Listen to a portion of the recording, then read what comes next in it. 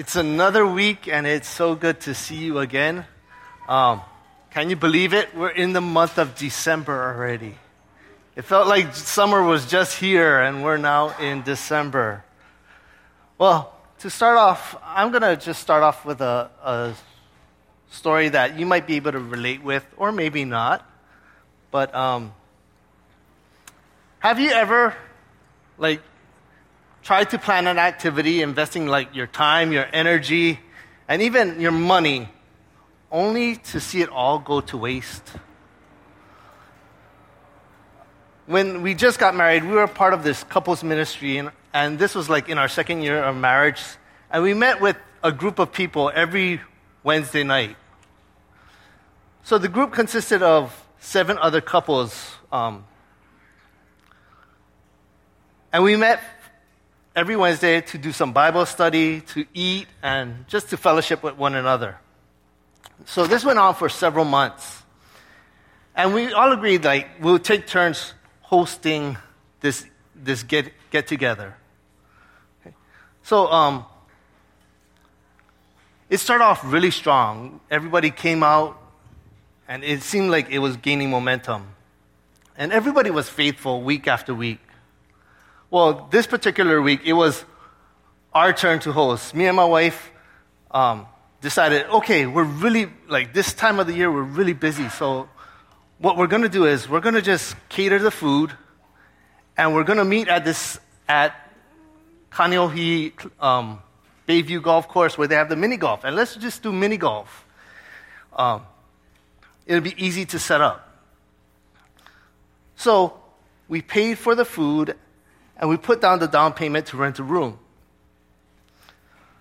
And we also paid in advance for the mini golf, so that we could get the discount. So it cost us a little bit. So we got the head count to see who was coming, and we pre-ordered the food and got everything ready. Well, that night came, and only one other couple showed up. And we attempted to be good hosts and good company. However, I don't know if you ever felt this, when you're trying to host something and as cars pull into the parking lot, you're like, oh, maybe that's so-and-so. Oh, no, that's not them. Oh, that looks like so-and-so's car. No, that's not them either.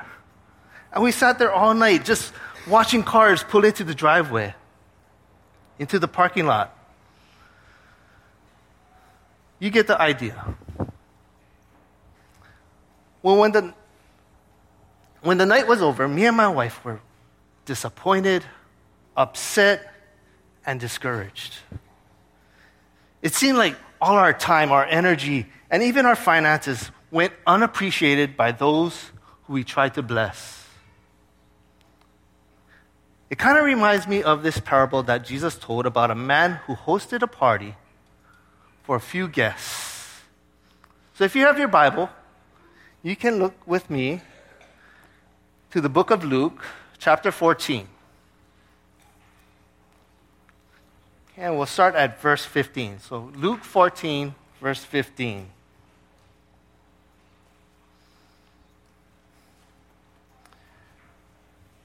And it goes, when one of those at the table with him heard this, he said to Jesus, "Blessed is the one who will eat at the feast in the kingdom of God."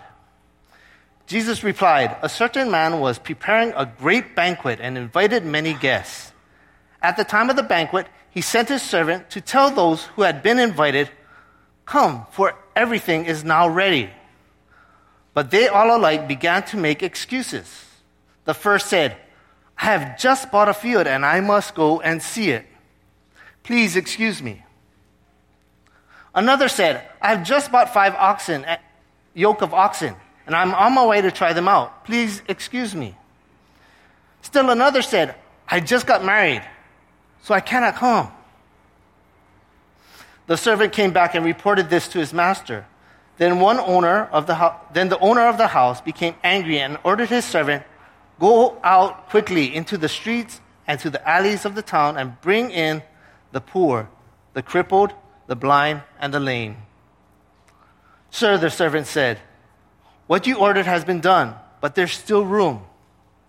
Then the master told his servant, "Go out to the roads and the country lanes and compel them to come in, so that my house will be full. I tell you, not one of those who were invited will get to taste my banquet." Let's pray. Heavenly Father, though we are unworthy, broken people, may we come to understand the extent of your invitation to us to be part of your kingdom today. Amen. So, prior to Jesus telling this story, Jesus was invited to eat dinner with this prominent religious leader. Okay. This man was a leader of a powerful religious group called the Pharisees. Now, the invited guests at this dinner were somebodies. They were lawyers and doctors and others of religious significance and even politicians, people of high standing. So this was probably a big deal to those who were invited.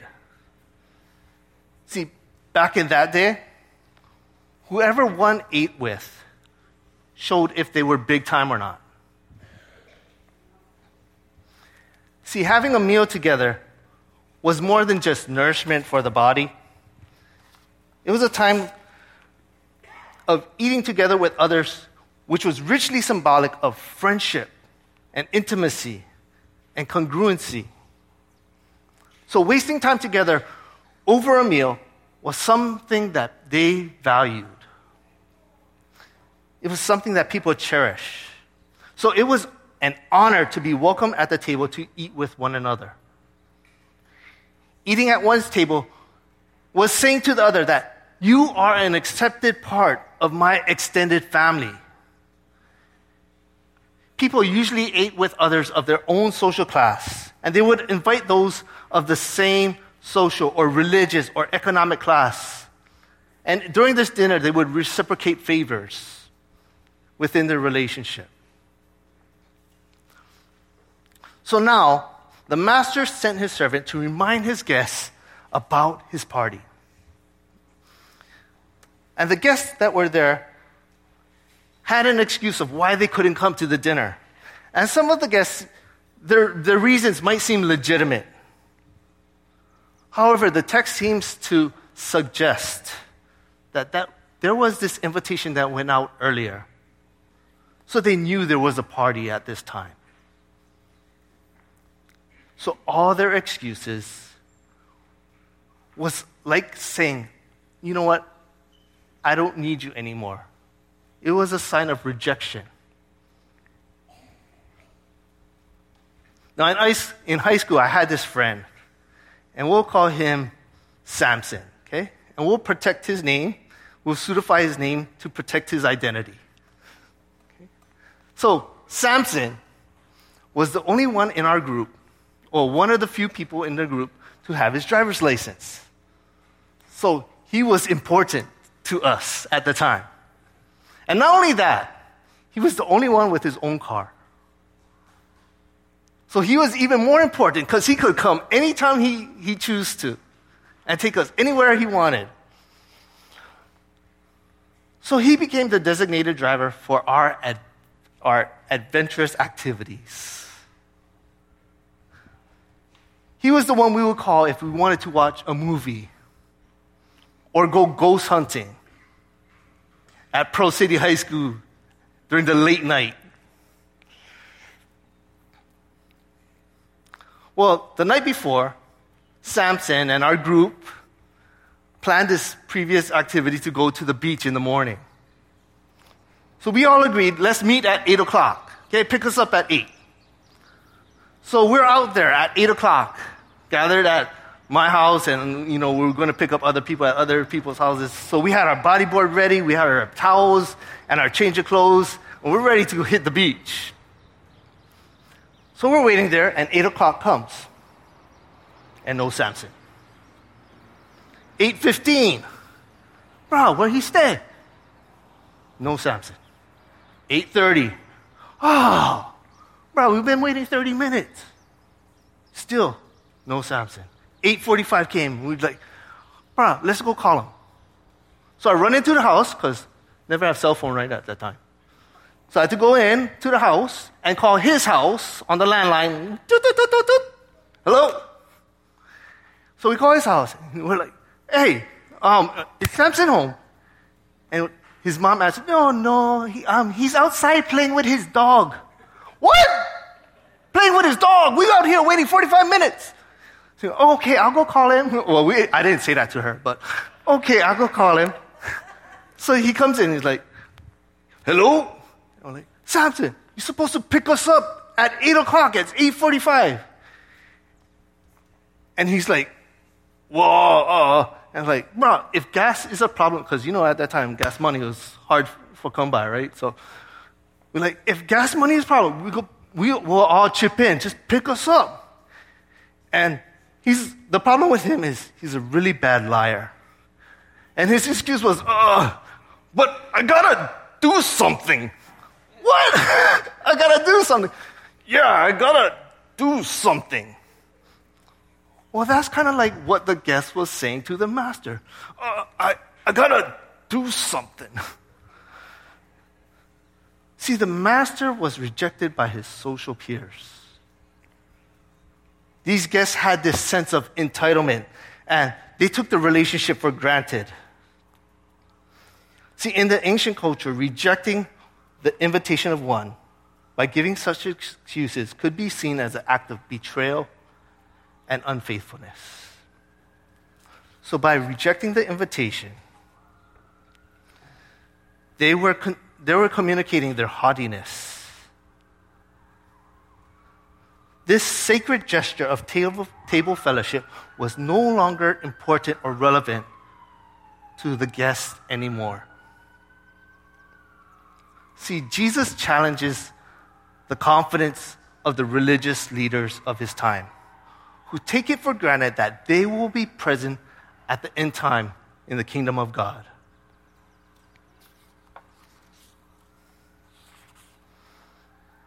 So as a result of this rejection by his guests, the host does something unexpected.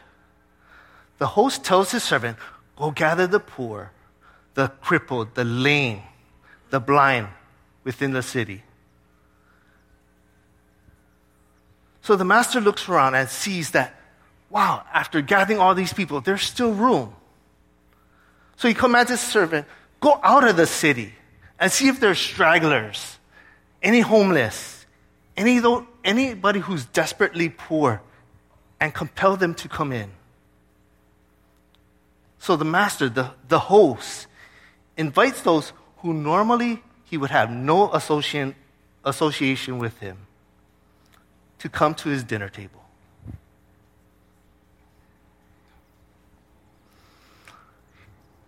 See, in doing this, he breaks status quo. He breaks tradition. He breaks political correctness and tells his servant, invite the outcast, the unclean, the marginalized, the lame, the downtrodden, and those who others might consider as deplorable. And he invites them to eat with him and celebrate with him and party with him and have a good time with him. Do you know how groundbreaking this is? People like this, they would not do such a thing. See, Jesus came to challenge the systems of the world, to challenge the political and power structures that we might hold onto tightly. And he came to show us a better way of doing things. So Jesus uses this sacred event of a meal, where boundaries and social values and hierarchies are set. And he establishes new boundaries, a new social value, a new hierarchy. See, people who were estranged used meals as an invitation to bring about reconciliation, to bring about healing. So this particular master chooses to use a meal with the rejects to bring about reconciliation to those who have no voice, no social standing, no place to stay, no influence. What benefits him? This host, this God, this Jesus invites those who are on the margins to be reconnected to the community at large. He reconnects them with the cool people through the event of a meal. What a powerful image. He's saying to those people, you are significant. You're now a somebody because you're eating with me.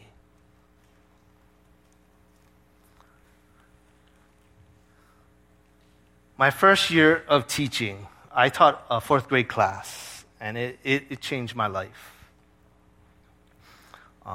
I got my degree in 1999. I took 7 years to graduate because I loved playing intramural basketball, so I took my time.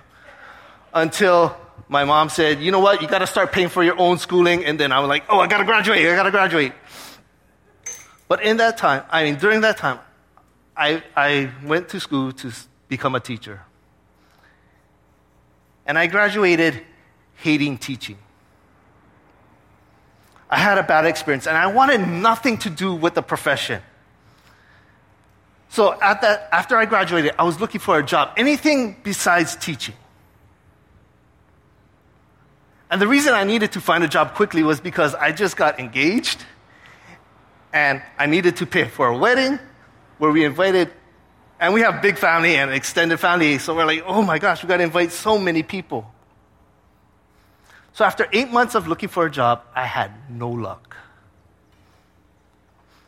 Then luck struck me on the head, and a job opened it up, and guess what it was in? Teaching. So I ended up taking the job out of necessity. It was a fourth grade position, and I had to take over for a teacher who just retired. She was burnt out and frustrated with the job.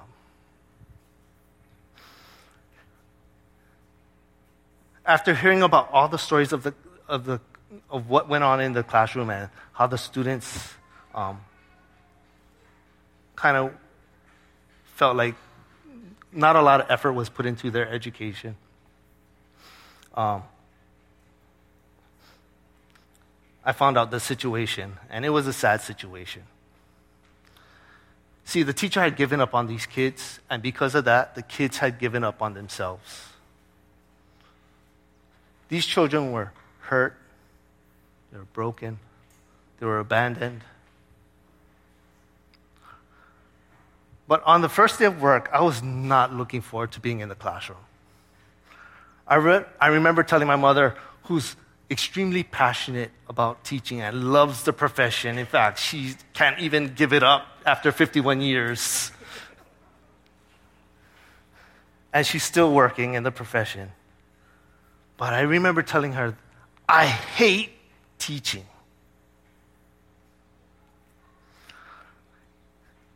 So every day for the first month, I remember praying one simple prayer. Lord, help me survive this day.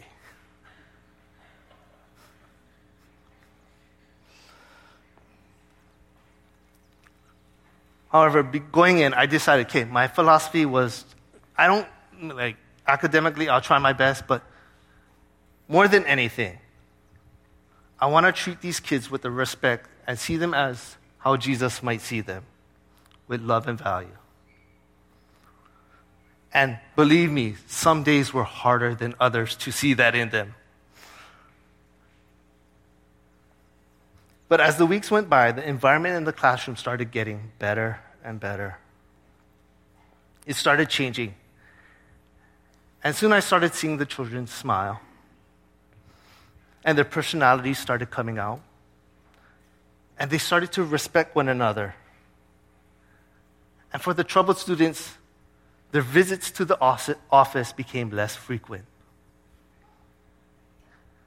These kids came in with some major baggage. Some of them were abandoned, some were abused physically, emotionally. And some just needed attention. And others just wanted to feel like they matter. At the end of the school year, many within the school saw a major difference within the kids. These students who were considered rejects and losers left being a part of a community with respect for one another and themselves. At the end of the year, I remember telling my mother the same thing. I hate teaching. She's like, why? You did such a good job this year.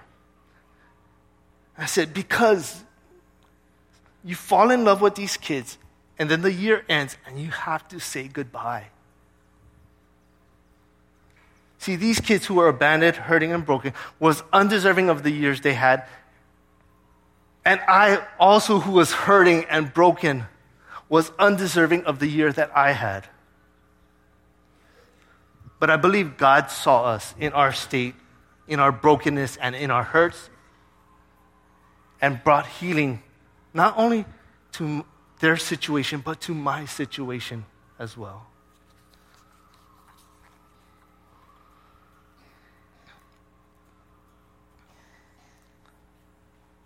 See, this story is about the master who invites those who are unworthy, the hurting, the broken, the needy, the powerless, those who need a break, and he restores their dignity and restores their self-worth and makes them a somebody.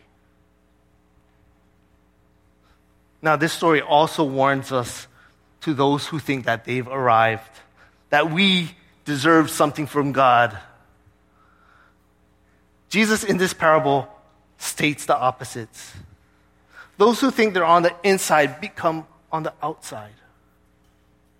And those who find themselves excluded, those who are broken, abandoned, hurting, suffering, find themselves included. Some of us may feel, I've been to this dinner already. The question for us is, do we take this invitation for granted? Are we okay with the new guest that's been invited to this party? Are we okay joining a party with these kinds of guests? Are we willing to host this kind of party? And say, just as Jesus says, come and dine. Many of us, including myself, under the surface, live with pains and scars and hurts and fears. But Jesus invites us to have a meal with him, to be restored. And he says, come and dine with me. Many of us may have been abused or neglected or rejected, but Jesus invites us to come and dine. Those dealing with insecurities, come and dine. Those who are hurting, come and dine. Those who feel insignificant, come and dine. Those who are depressed, come and dine. Feeling powerless, come and dine. Come and dine. Come and dine. And if you listen to the Spirit of God, it might say back to you, come and dine. You are relevant. Come and dine. You are accepted. Come and dine. You are significant. Come and dine. You are loved.